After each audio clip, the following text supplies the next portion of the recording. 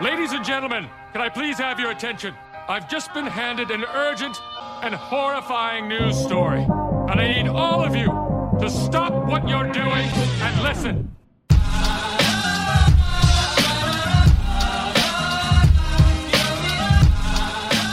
Hey everybody, this is the 1 Hour Photo Podcast by Studio C41, and I'm Bill Manning, and we have an awesome guest. I don't know why I hadn't had him on the show. It's been way too long, and that's exactly what I said to him. And I have the man, the myth, the legend, the Mike Padua, Paideia. It's pronounced Smith. The Q is silent. Oh, okay, gotcha. Man, Mike Padua, how are you doing, man? I'm doing good.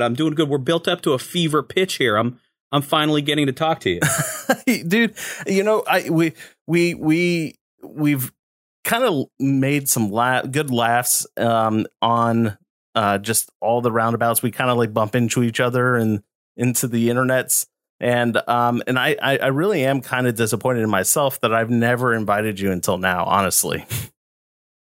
Well, I appreciate being invited on. Like anytime I get a chance to talk to like-minded folks about this, silly hobby that we're into, it's always fun. Yes, and I had an interview with M and Paul McKay earlier, and even though Paul McKay is the CEO of Analog Wonderland, I referred to him as my crack dealer.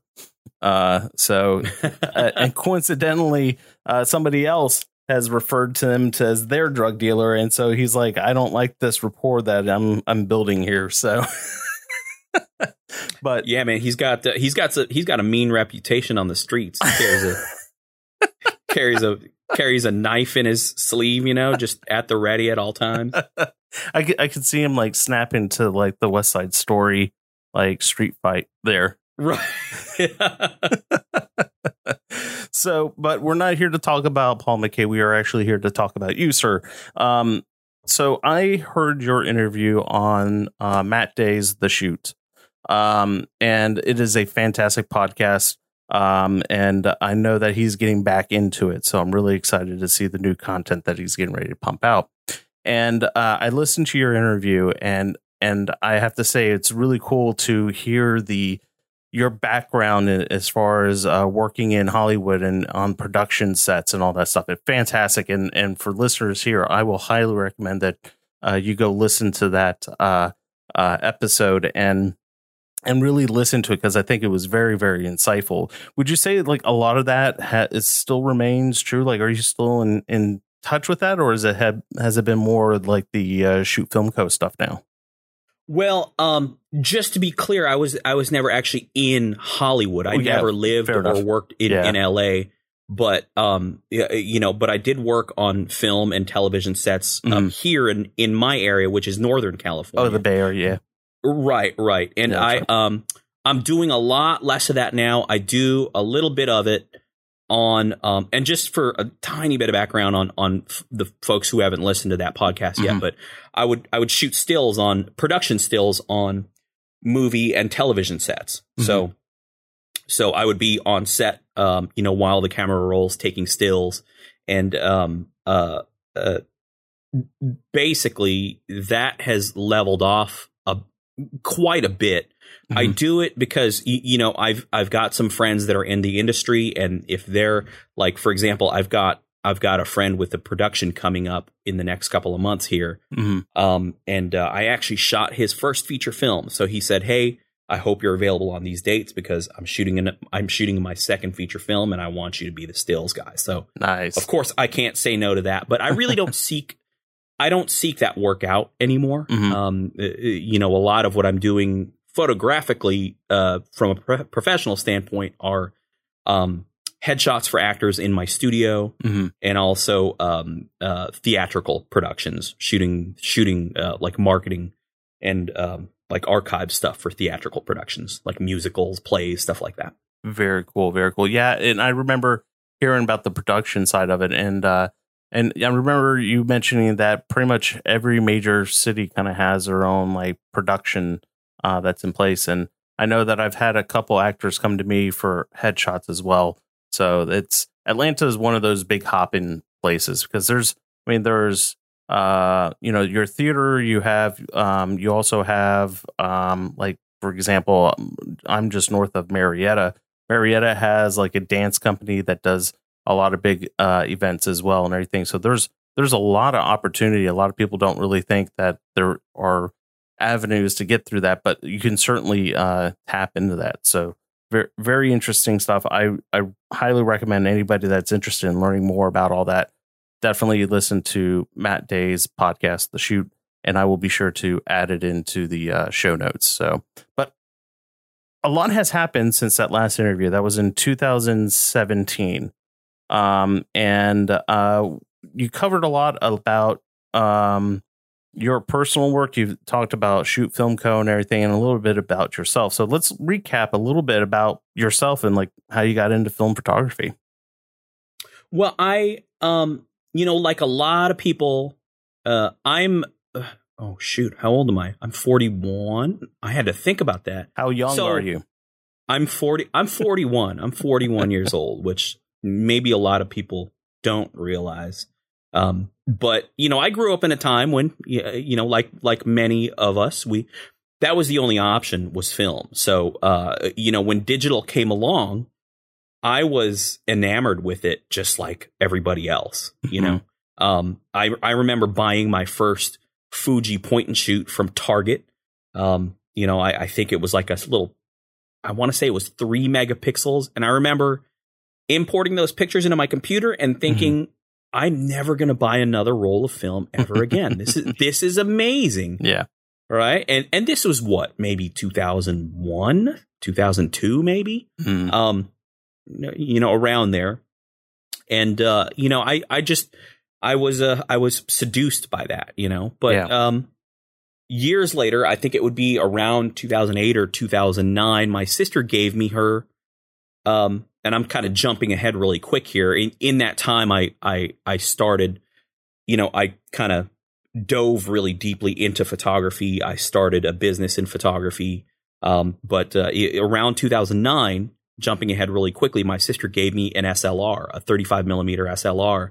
And it was a Yashica FX3 or Yashica, however you pronounce that. I'm not really sure, but she gave it, and it was the camera that she learned to shoot with in high school. And holding that thing, even though I'd never shot a manual mechanical film SLR before, I knew what everything meant, right? So there was like, okay, oh, that's the shutter, that's the aperture. It's just like my digital cameras. It's just like my Canon EOS cameras, only, it's a little rusty. It's a little harder to turn, but it kind of feels good to shoot, and it's just a different experience. And then, once I had picked that up and went to Rite Aid, got a pack of Rite Aid film and got those negatives back, and it just looked amazing. Having shot digital for so many years, you just kind of forget what film looked like, and you forgot what that process looked like. So that was just a different experience. Oh, absolutely. And I remember something that came up in the conversations about how photography has these like evolutions, right? Like these points in which it evolved, and like digital was like a fundamental way or a fundamental change in how people experienced taking photographs, right? And so to be able to look at the image right when you took it was life-changing for many people, right? So yes. That was, and it's kind of funny because some people are quick to say, oh, film versus digital and everything, and that, film has or digital has lost its way. And it's like, I don't know. It's been around for a good while, and I think the experience, the process, is what has people have become really callous to. Because when I have, like, just the other day, I was at the office, and I take my,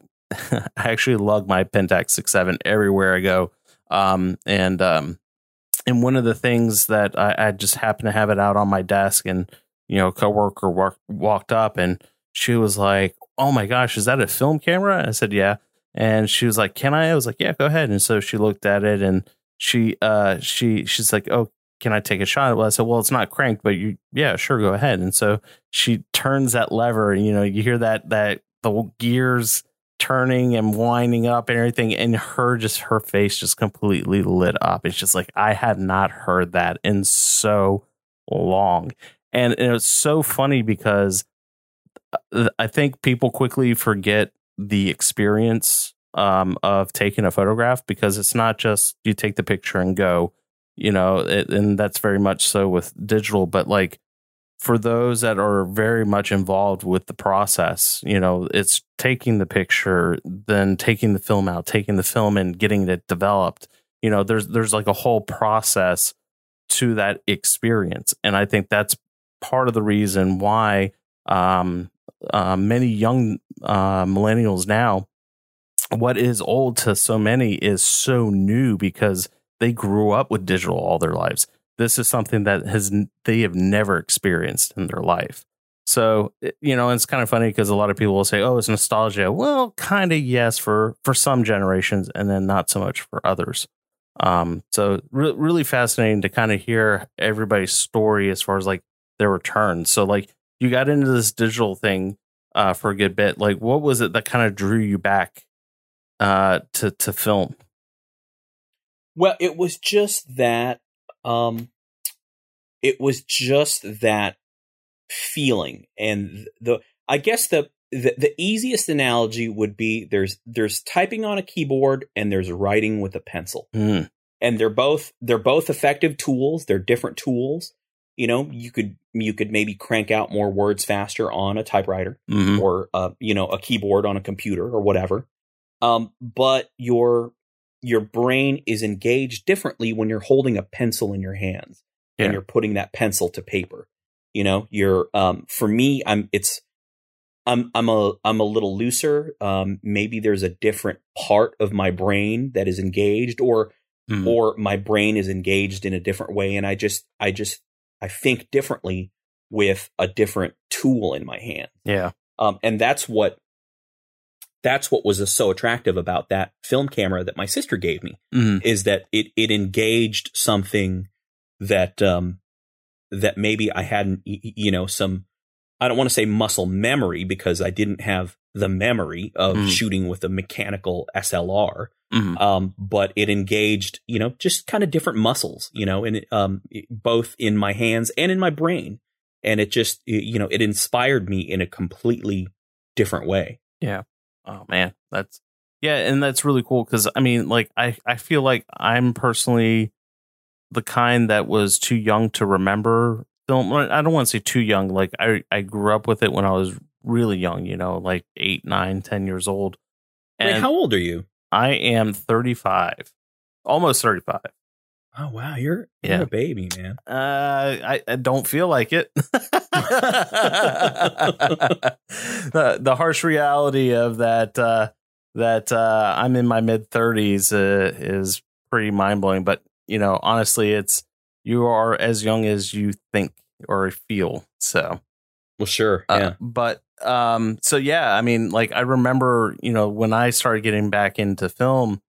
And I don't know if it's fair of me to say that getting back into it, because I was never really into it. So when I really got into film, I was loading the film into the camera for the first time, and I was like, man, I remember this as a kid. I remember getting a roll of 35 out of my parents' fridge, and like, I remember little things like that's Kodak Gold 200, like that's just little nuances that I was like, oh wow, I do remember this. And then it was kind of funny because I pulled my dad's Minolta X700 out from the closet, and he was like, yeah, if you can get it working, you can fix it. I was like, sweet. And I got it working. Honestly, the shutter was locked because the battery had died. And I popped a new battery in there, and I was like, hey, cool, it works. And he's like, all right, it's yours. And so started taking pictures with it and everything, and then I was printing them and showing, hey, this is what I shot with that camera. He goes, you didn't shoot that with that camera? And I said, yeah, I did. He goes, these look fantastic. How come I was never able to get these kind of pictures out of it? You know, and he was like, I kind of want this camera back now. I was like, no, mine now. So no, it's too late. It's too late. You've aged out, Dad. Yeah, exactly. So even if that camera just dies completely, you know, it has, you know, it's my dad's camera. I'm going to hold on to that, you know, to the very, even past the bitter end. But it's really cool that, you know, we have family that, you know, will give us something that triggers something so easily. Because I recall that your sister gave you a camera. What was it? The Olympus after, you know, getting back into it. No, it was the Yashica FX3. That's right. Yeah. So. Yeah. It was the Yashica FX3. And before that, you know, when film was the only option, you know, all I had shot was point and shoots. Yeah. So, you know, when I was in high school and film was, you know, there wasn't film photography. There was just photography, and film was the only way to do it for, you know, a 16-year-old kid who wants to take pictures of his friends doing whatever they do on weekends, you know. You know, film was the only option, and I had only touched point and shoots. I thought that's what cameras were. You know, I would see my dad was in the newspaper industry, actually, and I would see his photographer friends with their giant cameras. And I remember thinking, like, you know, they had these autofocus SLRs, these Nikons and stuff, and they were gigantic. And, you know, a lot of them had two around their neck at any given time. And I remember thinking, like, that's ridiculous. Like, what are those guys doing? Don't they know, like, you can just shoot pictures with this little Olympus that I have, you know, that like this little point and shoot. And so that was all I knew before kind of dropping into, before digital came into my life and kind of took over everything for a while, you know? Yeah. So, you know, when my sister gave me that SLR, and like I said, it just engaged my brain in a different way. And like your dad's X700, you know, this is the one camera I would never sell, because my sister gave it to me. Exactly. You know, I have bought and sold dozens, if not hundreds, of cameras at this point. Many of them far superior to this old Yashica. But this is the one camera I would never get rid of, because, you know, my sister gave it to me. There's that sentimental value, and it's the one that kind of got me started back on this path. That's awesome. Now, so you mentioned about the photojournalists and your dad's friends and everything. Did you see the video of David Burnett on the floor of the impeachment hearings? Oh God, of course. Oh my gosh. Yeah. I was tickled to death when I saw that. I mean, that was just like, and in the podcast chat group that I'm in, I was like, how awesome would it be if we could have speed graphics again, and with the flash bar, and, you know, with the fedora, with the press ticket in the hat. How awesome would it be to go back to that time? Yeah. So, yeah, the hot flash bulb. Oh man, yeah, just going off in your face. Yeah, absolutely. Oh man. So, but no, it was a really cool experience to see that, and actually, you know, it was really cool to even see DP Review even pick up on that, and I think that was really cool of them to do that. So yeah, I mean, you could tell it affected a lot of people in a really deep way. You know, like you said, DP Review. You know, it's like, let's remember what it is that site is all about. It's digital photography, but for some reason, you know, they thought, hey, this is important enough to our audience that, you know, it's interesting that they picked it up, and of course, like, everybody shared the heck out of it, and, you know, it just. Yeah, man, it was cool to see. It was cool to see that on the floor. Yeah, and it's really interesting. I think DP Review is going to be seriously considering, now that we're seeing all these reintroduction of film, because you saw that Jordan Drake just threw out a tweet a couple days ago, and he was like, "Would anybody be interested in seeing DP Review do a video on Acros 100 Mark II?" Right. Yeah. The new Acros. And it just blew up. I mean, like, you know, 158 likes, you know, 7 retweets. So, I mean, a lot of people expressed serious interest in doing that. And I think that's incredibly cool that they're actually considering that. And I actually was privileged enough to sit down and have a talk with Chris Nichols and to say, hey, would you guys really consider it? And they're holding true to that. So it's really cool. Yeah, that's awesome. I'm glad that they're recognizing that they're at least a portion of their audience is into that, and really, I'm grateful that there is an audience for that kind of thing. Absolutely. So we're going to change up gears a little bit. I want to hear a little bit about this little thing that you got going, this ShootFilmCo thing. What is it that you exactly do with that thing? Oh, I don't know, Bill. I don't know anymore. No. So ShootFilmCo started as this little tiny project. I've got a background in like graphic design, graphic arts. I worked. One of my first jobs was working at a commercial printer. And graphic design and kind of the graphic arts has always been one of my first loves. And it just started out as this project, which was just one patch, a film themed patch that I made for some buddies of mine, and I gave them all away. And then, long story short, it's just I found out that there was some demand for these things. Those same friends who I gave them away to came back to me and said, "Hey, do you have any more of those patches? My friend saw it and wants one." And so, so I was like, well, I need to make more. And I have some other design ideas in my head. I might as well make those too. So, one patch turned into 3, and then that turned into, I don't know, something like 16 or 17. And then, I started making lapel pins, which people love, all based on, my designs and just the stuff that I think of in my head and the ideas that I want to get across visually, and that's kind of, how that blossomed into what it is now. And then of course that kind of became t-shirts. One of the things that was a lot more popular than I thought it would be, and I thought it was just going to be a one-off thing, and that was going to be it, was I made a fanny pack. I designed a fanny pack, which yes, I do remember this. Which was it was a pretty difficult. I don't know anything about like textile, bag design. So I learned everything I could about it, and there was, going back and forth and making changes with the manufacturer was an expensive process. And, finally I made those, and those turned out to be really popular. I think I sold out of the whole run in about, I don't know, 5 or 6 months. Yeah, 5 or 6 months. 5 months. No, 4 months. June to October. How many months is that? 4 months. Yeah.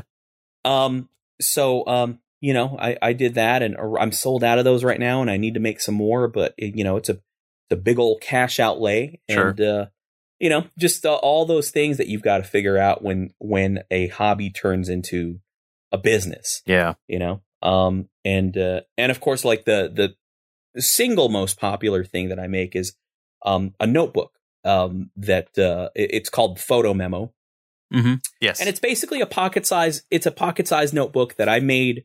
Originally, I made them for myself. I wanted fields that were specific to film photographers and photography. I would shoot so many rolls and so many cameras that I would lose track of what's in what.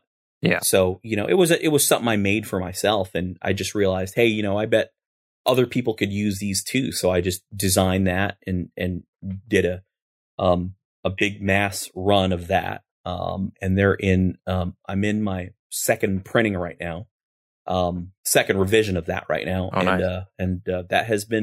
That's been real popular. So I have my camera bag right here in front of me, and you're going to laugh at this. I had many pins on it, and I said had because most of them have gotten ripped off, and these are like ones that they got snagged up on something. And some of them were really cool. Like one was from Kodak, one was from Kodak Professional and stuff like that. And like with my bag, it goes everywhere I go. It gets hung up and they get ripped off. But one pin still remains on it. And it's one of yours. And Really? Yes, it's the gold one. And it says the Society of Film Photographers, Art, Science, and Luck.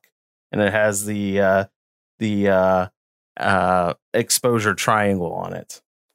Yes. All right. It's Yeah. the Highlander of pins. There can only be one. Yes. It's the one that has survived. It is. I swear. Like, it's like, I remember I'm looking down. I'm like, oh, there's like a giant rip mark in my my think tank bag. And I'm like, oh, I like that pin. But, you know, yours is like, it's like the finish is wearing off of it, man. Like, it's got some serious patina to it. Like, I'm looking at it. I'm like really digging it. So a testament to your product, sir, that this was still there. And I mean, I think it was one of those double pin ones. And of all places, you know where I found it? Where? The Eastman Museum. Yes. All right. I love those folks. Yes, I was pleasantly surprised and tickled to death to see that your stuff was at the Eastman House.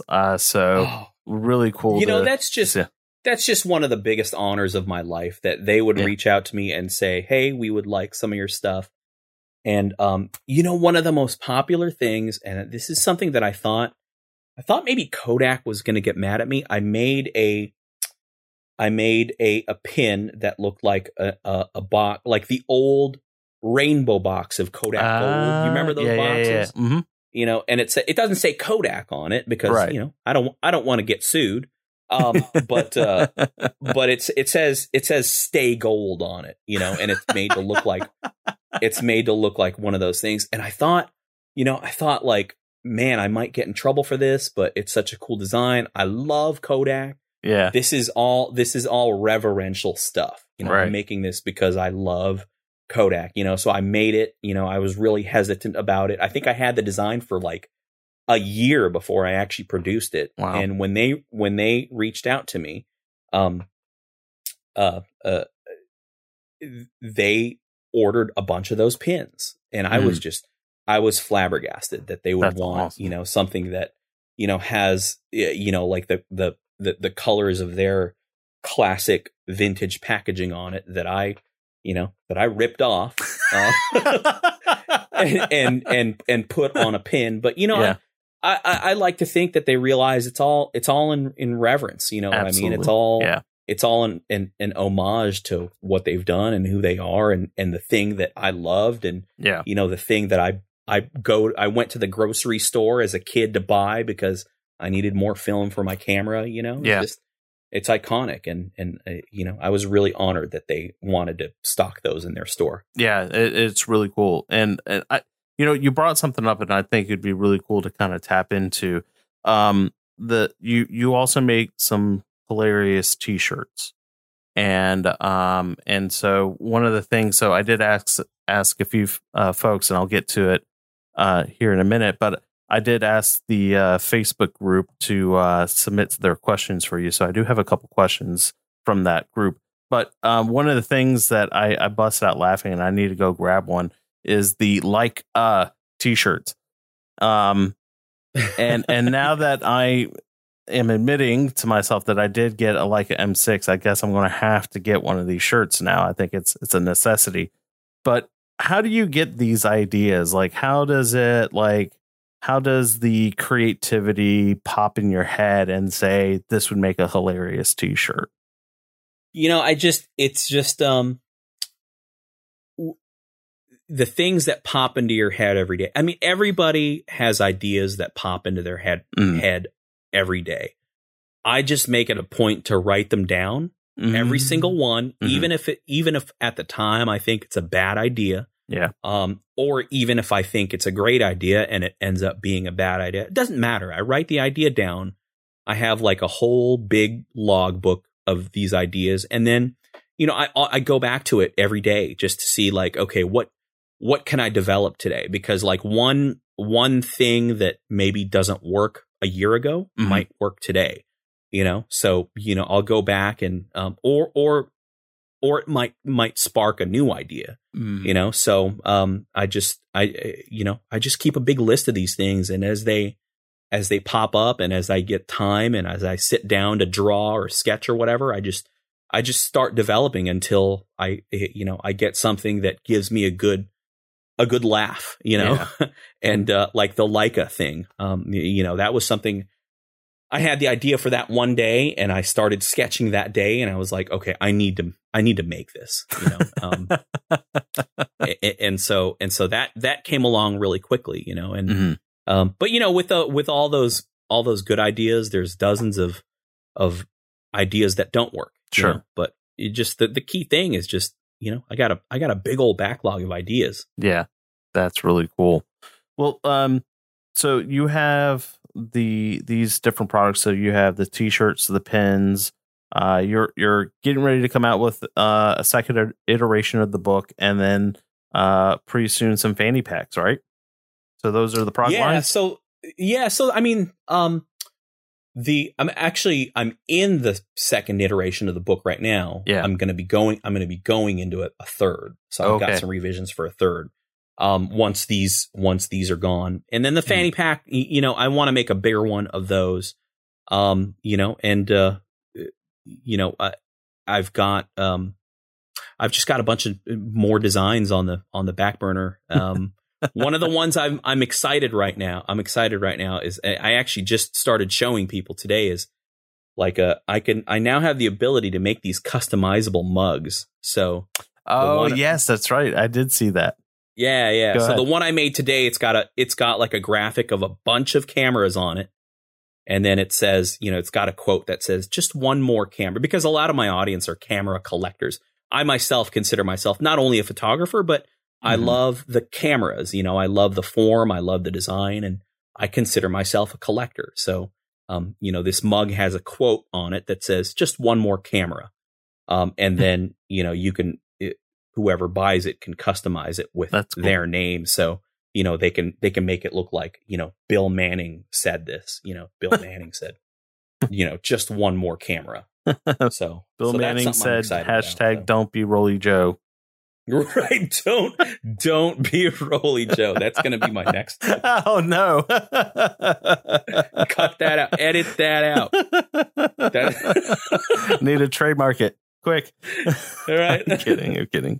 That's funny. Well, then, no, that's really cool that I do like the developing mug. That was really stinking cool. Once you pour the hot water in there and then it changes colors. The color changing mug. Yeah, that's a lot of fun, but you put hot water into it and then an image appears and it's so dorky that it's like, that's awesome. I love it. But every film photographer loves it.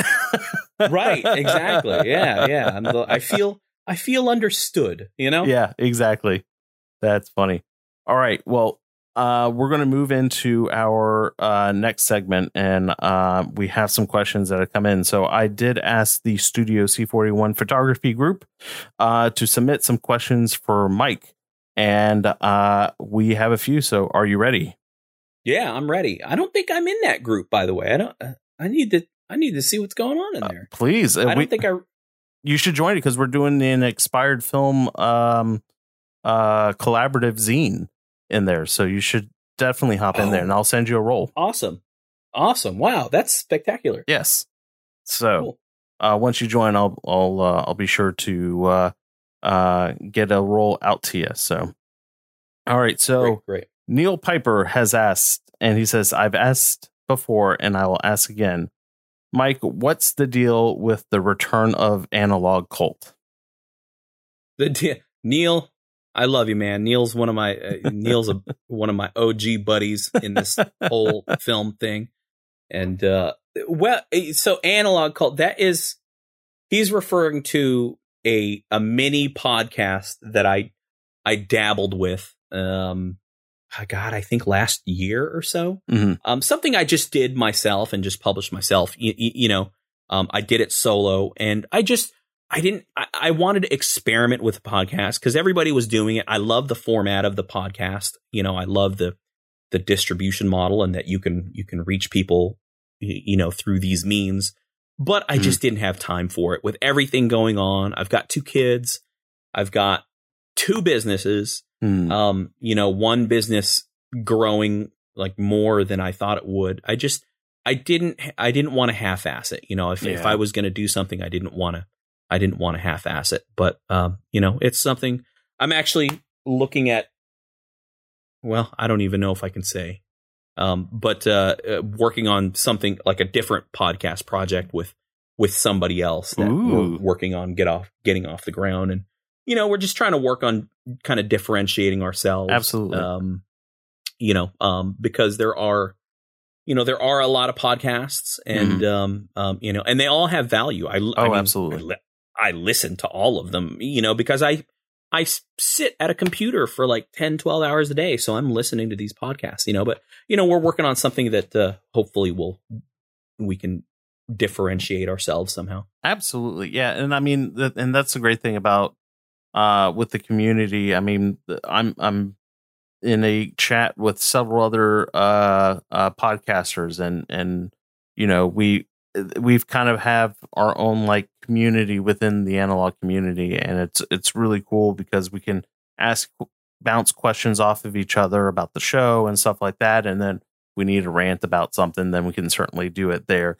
But it's awesome because we have that support group, you know, and I run into it every once in a while where I kind of run into some self-doubt as far as the direction of the show and all that stuff. And sure, yeah. And I jump into this and, you know, I'll pitch an idea to these guys, and every single one of them has been incredibly helpful, and it's an awesome support group. So to the guys that are in that chat, to the podcast, thank you guys. I really, it's way difficult to you know, not have that support group and to be closed off from the world. So you guys are my rock.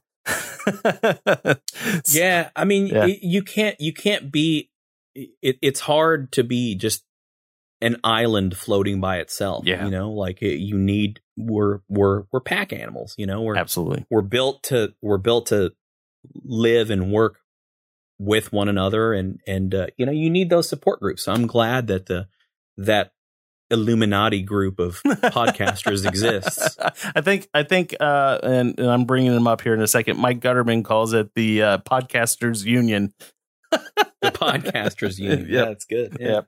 All right. So our next question comes from Prentice Barry. It says, what is your favorite film and your favorite podcast that you've been on, and a YouTube channel that you would recommend?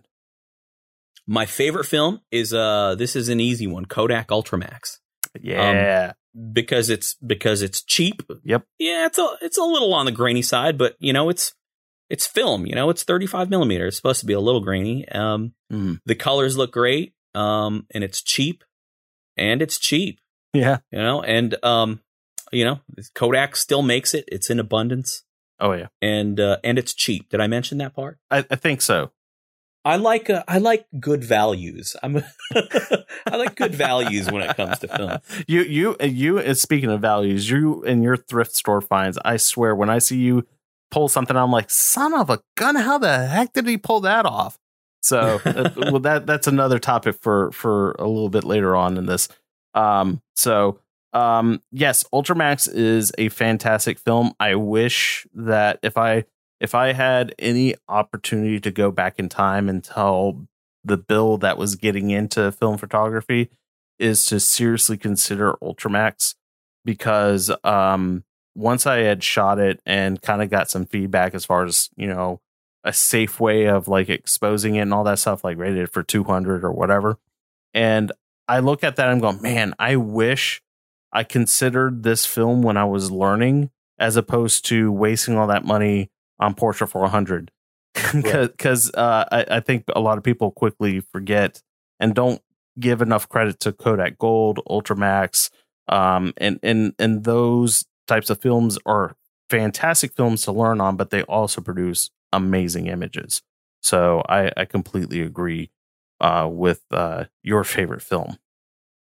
So your favorite podcast that you've been on?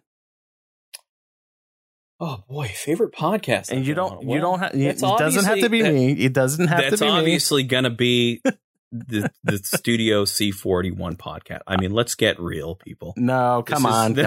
Out with it. Oh, so, gosh, that's a tough question. Yeah. Okay.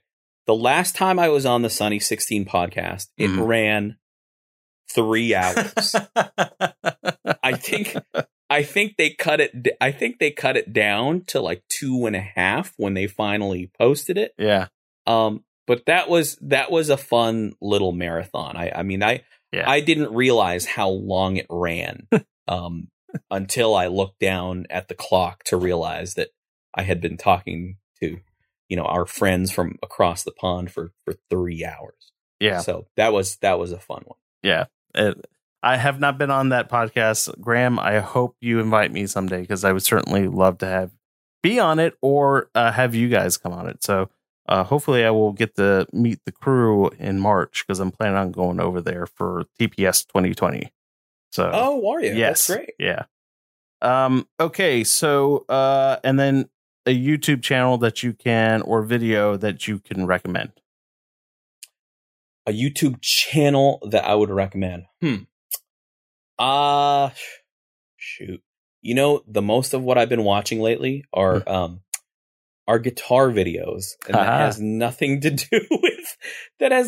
to do with photography. However, if there are any guitar, I don't know if I'm breaking a rule here about suggesting a non-photographic YouTube channel, but I'm going to do it anyway. I'll allow it. For those of you that play guitar, there's a YouTuber by the name of Rhett Shull. That's R-H-E-T-T, and his last name is Shull, S-H-U-L-L. And he's a guitar player.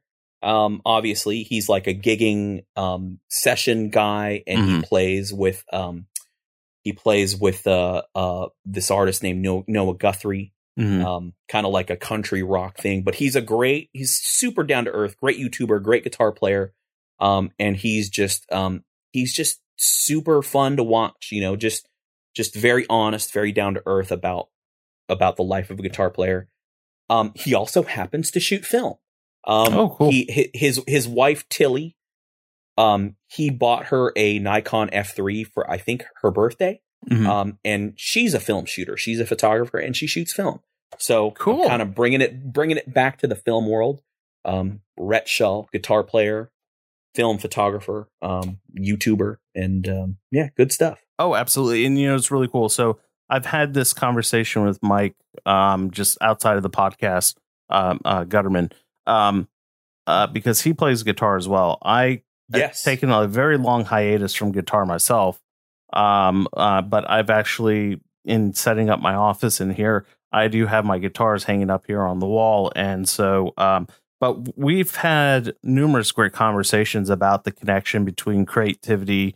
I find, very interestingly, a lot of musicians or people that have some kind of connection to film photography, there was some kind of origin of music. And it's very fascinating to hear those kinds of conversations, as far as like, people just love being creative, and like photography is just another outlet for being creative aside from just music. So, yeah, I mean, I think there's a big link there in that, with music, you're kind of making something out of nothing, with painting, drawing, music, writing, any of that stuff. There's, I think, a common link between those kinds of people who are creative and just kind of make things out of essentially nothing. Yeah. So, but yeah, definitely. I see that link as well. Very cool. And that is why I allowed you to talk about guitars on the show. So I thought I was in trouble there for a second. I thought I was going to get pulled off the stage for a moment. That's funny. All right. So, Mike Gutterman, posted on to this, but he did not ask a question. Thanks, Mike. Not you, Mike, the other Mike. He says, not a question, but just a thanks to Mike Padua for being such an awesome person in the film community. I guess I need to get me some more, I guess I need to get me some of that Like Us swag now that I own a working man's Leica. Oh, did he get a Leica too? What did he get? He has the R7 or R8 or something. Oh, that's right. Yeah. He got an SLR. Got an SLR. Well, not to get off the topic there, but yeah, Mike Gutterman, thank you. Mike C. Hero Gutterman, thank you very much. I really appreciate that. One of the big things when when I noticed my audience for this thing started to grow, I wanted to make it a point to make this less about me and more about the community and about the artists working out there. The creative people making work. And, I try to feature as many people as I can on the website, and get people's zines in the store and stuff like that. But I appreciate that. And that's just kind of what, that's the stuff that feeds my soul, kind of, is that like, discovering some artist and then sharing that artist with the community and getting eyeballs on people's work. And, that's the stuff that like, like when I go to bed at night, it's like, I hope I did something good today, Yeah. Well, and we'll dive into that after the Q&A session, because I do have some thanks to give you. So we have another question here after Mike from Nick Bull. He says, what is your favorite photographer? And tell him that he's awesome. Well, Nick is awesome. Everybody knows this. And anybody who doesn't know this, I think deep down in their heart, they really do know this. So Nick, I don't have to tell you you're awesome, because you know it. Everybody else knows it. Well, he's saying that you're awesome, though. Oh, I thought he said for me to tell him he's awesome. Well, he is awesome. Sure. No, I'm kidding. Nick. So, Nick, if you're hearing this, he says you're awesome. Yeah, you're awesome, Nick. Yeah. Well, if Nick thinks I'm awesome, thank you. I appreciate that. I'm not sure what I've done to deserve those kudos, but I really do appreciate that. I really appreciate everything that, the community has done for me, really. So thank you. Yep. So who is your favorite photographer? Oh, that's a tough one. Yeah. I have favorites at certain points in my life. Right now, and this is probably true for maybe the last year or two. One of my absolute favorites right now, her name is Laura Panak. She's a portrait photographer. She just shoots awesome work. There's some videos about her on YouTube. I think that it was the British Journal of Photography published or shot a video about her where, she just kind of gets on a train, goes to a random town with her Hasselblad, a film, I think it's a 503 CW or whatever. And then just shoots portraits of people that she meets in these random towns. So, so she's one of my favorites right now, Laura Panak. Cool. I'm not sure if I can name a favorite of all time. Glenn E. Friedman is probably one of my favorites. He's, if you don't know the name, you've seen his work. He's shot pictures of the Beastie Boys, Run DMC, LL Cool J, NWA, and also a lot of punk rock and hardcore groups, Black Flag, Minor Threat, Bad Brains. I mean, he's, again, if you don't know his name, you've definitely seen his work. Oh, and also a bunch of skateboarding, yes. A bunch of skateboarding. I mean, he was at ground zero for a lot of important stuff. So he's definitely a big favorite right now. Yeah, I'm looking at some of his work and I'm just like, I know I remember seeing these pictures. Wow, man. Yeah, Run DMC. There he is. DMC. Wow. Yeah, I mean, he was there for so many different things that were that were kind of intersecting with each other, but also not. Like you wouldn't associate, like those Dogtown guys, or Tony Hawk or whoever, with the Beastie Boys. But he was there for that. He was there for all of that. Or you wouldn't associate him with, like, say, Run DMC or whoever, but he was there for all of that. Yeah. So, how he was able to, cover that stuff on two coasts, because he's got a lot of work he's got a lot of work all over the world, but a lot of stuff you'd associate with New York, a lot of stuff you'd associate with Los Angeles, right? A lot of stuff you'd associate with Washington DC, and he was there for when that stuff was at its most, I guess, important, if you could say. Absolutely. I mean, and especially when you look at it in retrospect, how iconic these images are. I mean, you know, we kind of look at what was it, Jim Marshall's image of Johnny Cash flicking off the camera, right? Oh, God, the iconic image right there, right? You know, and the equivalent is like, you know, everybody, you know, and I say everybody, but a lot of people know that picture, and it's so iconic. And I actually have one of Jim Marshall's books, and that is one of his, you know, iconic images. So I totally, you know, respect, you know, what is being documented with musicians, especially with Freeman. I mean, these are just fantastic images, iconic. I mean, when we look at this, probably another, you know, 10 to 15 years from now, and, you know, it just kind of really sets things into perspective as far as how important these images are. So, yeah, absolutely. Absolutely. And even now, if you get one of, I recommend, I mean, really any of his books. Like he shot a book, on the band Fugazi. He shot, one of his big books is called, is profanity allowed? I don't know if. Go ahead. It's called. Let's keep it clean for the kids. It's called "F.U. Heroes."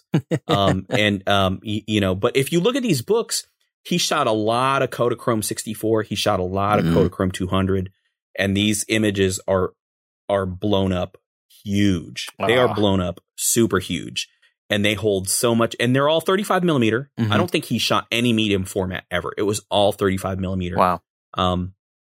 And these images are blown up like 12, 14 inches, and they hold so much detail. You know, it is insane. But that's the way to see his work is in print. Yeah. And he actually just put a new book out. He's got like a book's worth of collections of Run DMC and the Beastie Boys together. Oh, wow. So, and it's called Together Forever. And it's amazing. You know, a lot of, I think, black and white. I think he shoots Tri-X, but his color stuff was all Kodachrome. Wow. Or mostly Kodachrome anyway. Dang. Man, I can't imagine just seeing those slides. I mean, just the original slides of some of these iconic images who really set you in your place. So. Yeah. I mean, and he's just got like a huge archive of these things. Every time he, you know, I think a couple of his books have been re-released. And whenever they're re-released, they have some pictures that weren't in the previous editions. You know, he just keeps finding things. He just keeps finding things in his archive. Yeah. So, wow. You know, again, kind of going back to what we were saying earlier about going back to old ideas. You know, you might see a picture that doesn't do anything for you one day, and 20, 30 years later, or 6 months later, or, you know, a month later or whatever, it touches something, you know, in your consciousness or whatever. And you kind of go, oh, well, I've got to show this to people now. I've got to include this in this body of work. Yeah. You kind of quickly forget, you know, I mean, at the time of a picture that's being taken, you don't always necessarily think about how important it is. Right. Until after enough time has passed, when you go to look back at it and go, oh my gosh, this is an important image. And I think that's always been kind of, I don't know if that's kind of like why 80s themed shows now are kind of like you know, an homage. Like, I mean, if you look at like Stranger Things and like how 80s it is, and everybody just eats it up, and, you know, it's like, I'll look at some images and go, man, you know, I remember that, or, you know, I can't believe that was, you know, that's so 80s. Right. So, yeah. Oh, man. Cool. So I have two more questions for you. So, okay. From Alex Lukes, he says, or he asks, what gave you the awesome idea for the film log notebooks? I know we touched on it a little earlier. My scatterbrained, disorganized nature is what gave me that idea. And also my love for putting pencil to paper. You know, using a pencil and writing things down and sketching and taking notes. That's super important to me. And if if it's something you don't do, I highly recommend it because, again, like I'd mentioned earlier, it engages your brain in a different way. But the big driving reason was that I'm super scatterbrained. I'm very disorganized. There was a time when I was thrifting and looking for cameras every single day. And I would test them because it's my hobby, like it was fun to shoot these cameras, and I'd have, I think at my, I don't want to say my lowest point, but when things got the most crazy, I think I had, I don't know, 10 or 12 cameras laying around with 10 or 12 different kinds of film. And I didn't know what was in what. And I had no way of keeping track. And then I'd get all these things developed and I would think to myself, wait, what film was this? What camera was this? So that's where that's where the idea for the photo memo notebook was born. Very cool. Yeah, I'm going to have to look into getting one of those memos because I do some 4x5, and taking that time to kind of just jot down the notes is super important, especially when you don't have EXIF data and all that stuff. And some cameras you do have that with the film, but so. Yeah, and that's definitely not the norm though, but there are some film cameras that have that stuff, and I love that data. That's one of the things that I love about digital cameras is that data is recorded. The lens you use, the date, the time, the camera settings and stuff. Yeah, that stuff is to me is very interesting. It can be very educational, and having those notes and having that reference is really important. Very cool. All right, so I have one last question, and I think it was part of it was already asked, but what the one part that was not asked was what camera and lens combo is your go-to runaround? Right now is a Leica M6, and I've had that for I think 3 years now. Yeah. And I kind of have two go-tos that I probably shoot equally. One of them is the Leica M6, and the lens on that is a Voigtlander, the 35 millimeter, the Nocton, the f1.4. Nice. Great little lens. And for those of you rolling your eyes that I don't have Leica glass on this thing, I have zero desire to buy a Leica lens. I just have zero desire. This lens does everything I need it to. So like I'm kind of done, I'm kind of done in that, from that standpoint. The other go-to, because again, we're breaking some rules here, is a Pentax MX. Cool. I prefer rangefinders over SLRs, but I really do like to shoot SLRs just kind of for a different experience. And Pentax MX is probably my favorite SLR at the moment anyway. Yeah, I think that's kind of I would say the second popular one aside from the K1000. That everybody covets. So yeah, no, and the MX is tiny. If you've never held an MX, they have a gigantic viewfinder. They're tiny, and they're great cameras. Yeah, and what I really like as somebody that's new to Leica. What I really do like is that there are so many different options. I mean, the M42 mount there's just options everywhere. And it doesn't have to be a Leica lens that you can put on it. There's I think the one that so I traded my Mamiya M7. Excuse me, I traded my Mamiya 7 for the Leica M6.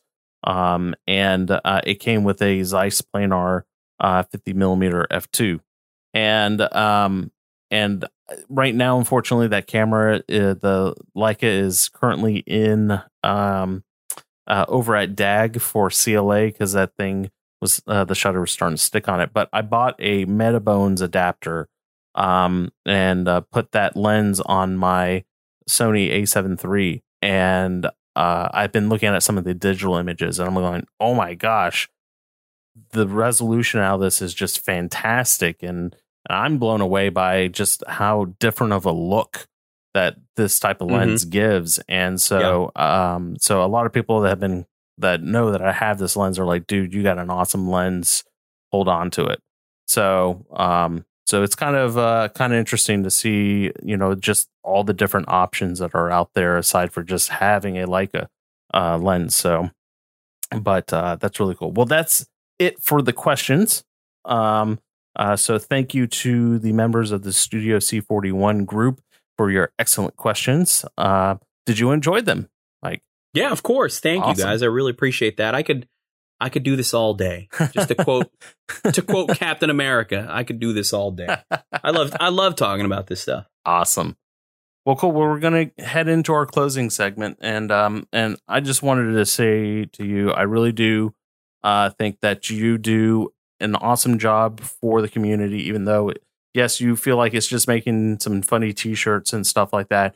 But I think what makes the community absolutely awesome is that we have people like you, Mike, that are making it fun and being able to create things and allow us to be able to express ourselves with this apparel that you have. And so whether it be, a small little trinket on a bag to a fanny pack, it's absolutely awesome. So you may not think it's much, but it does mean a lot to the community. So, well, thank you. I appreciate that. Absolutely. So let's hear where can we find all this awesome stuff? You can find me on Instagram. That's where I'm the most active. And that is at the Mike Padua, TheMikePadua. It's not Paideia. No, it's not. It's not Paideia. Oh, okay. It's not. It's not Padula. Bill, you gotta get it together, man. My bad. At Mike Padua was taken on Instagram. So really, yeah. So I had to put the in front of it. So that's where you can find me on Twitter. I'm at Mike Padua. So I beat him to that. And on the website is ShootFilmCo.com. Fantastic. Yeah. Oh, and if anybody's interested in my actual photography, I don't show any of my photography on Instagram just because it's kind of a different thing for me. It's a different outlet. It's a different audience. Sure. And my photography, it's kind of my work and my job, and it's kind of its own thing. But MikePadua.com is where my photography lives. Very cool. I'm going to have to check it out because I don't think I've really seen any of your work. I mean, I really don't. I don't share it. It's all client stuff. Sure. And it's what I use to show clients who want to hire me. That's all the quote unquote professional stuff is MikePadua.com. Cool. Well, I'm going to head over there and start judging your work. Yeah, do it. Let's do a live. The next segment is a live critique, right? Very cool. Well, Mike, thank you so much for taking time out of your super busy schedule to come on to the show, man. I really enjoyed this talk. Again, I am absolutely embarrassed that we had not done this sooner because it was an absolute blast, man. Well, yeah, I appreciate you having me on, and I figure, it was going to happen sooner or later. Yep. And before I do the official closing of everything, because I totally forgot, what question did I not ask that you would have liked me to have asked? I would have liked you to ask what my favorite video game is of all time. Ooh, what is your favorite video game of all time? My favorite video game of all time, Bill, is Bionic Commando. I'm not familiar with that one. On the NES, on the Nintendo. Oh. Do you play video games? It's been a hot minute, but I was a Nintendo 64 kid. Oh, all right. Yeah. That's right. You're a tad younger than me. I did have a Sega Game Master System, though. Okay, all right. So Rambo was my... not the Genesis, but the one before it. Right before it. Yeah, I didn't get the Genesis. Yeah. So, but Star Fox was mine. I have three rotating obsessions: photography, guitar, and video games. Those are my three rotating obsessions. Very cool. Sounds very similar to me. It's been as for some people, I was really big into World of Warcraft. I will admit that. That was a long time ago. Me too. And at the time, Jessica, at the time she was my girlfriend, and she was like, "Look, I like you a lot and everything, but this Warcraft stuff needs to go away. So it's me or Warcraft." And so I chose her. So it was she all, listen, it's either the Alliance or me. Pretty much. Is that And I will admit that she is an awesome person. She puts up with my new addiction, and then that is certainly with photography. So, well, you made the right choice. I think so. You made the right choice. I think so. All right, guys. Well, that wraps it up for this episode. So again, Mike, thank you for coming on to the show. Really enjoyed it. It was my pleasure. Absolutely. So you can find Studio C41, studiocc41.net on the website. You can find us on Instagram at studio.c41. Twitter, if you want to see my Don't Be Rolly Joe rants on Twitter. Poor Rolly Joe. Hold on. Is Rolly Joe, is that your troll personality that you log on so that you can troll people? Are you Rolly Joe? Is this going to be like a Usual Suspects thing where we figure out that Rolly Joe is Bill Manning? No, there is. When we come to the episode where I have everybody at the table with Jordana and Steven, I will give the full story on that, because there was a gentleman that was very rude and uncouth, and oh boy, he's infamous. I mean, he's getting infamous at this point. I want to thank him, because now I'm able to associate him with the type of people that we have to deal with on the internet in the photography community in a whole.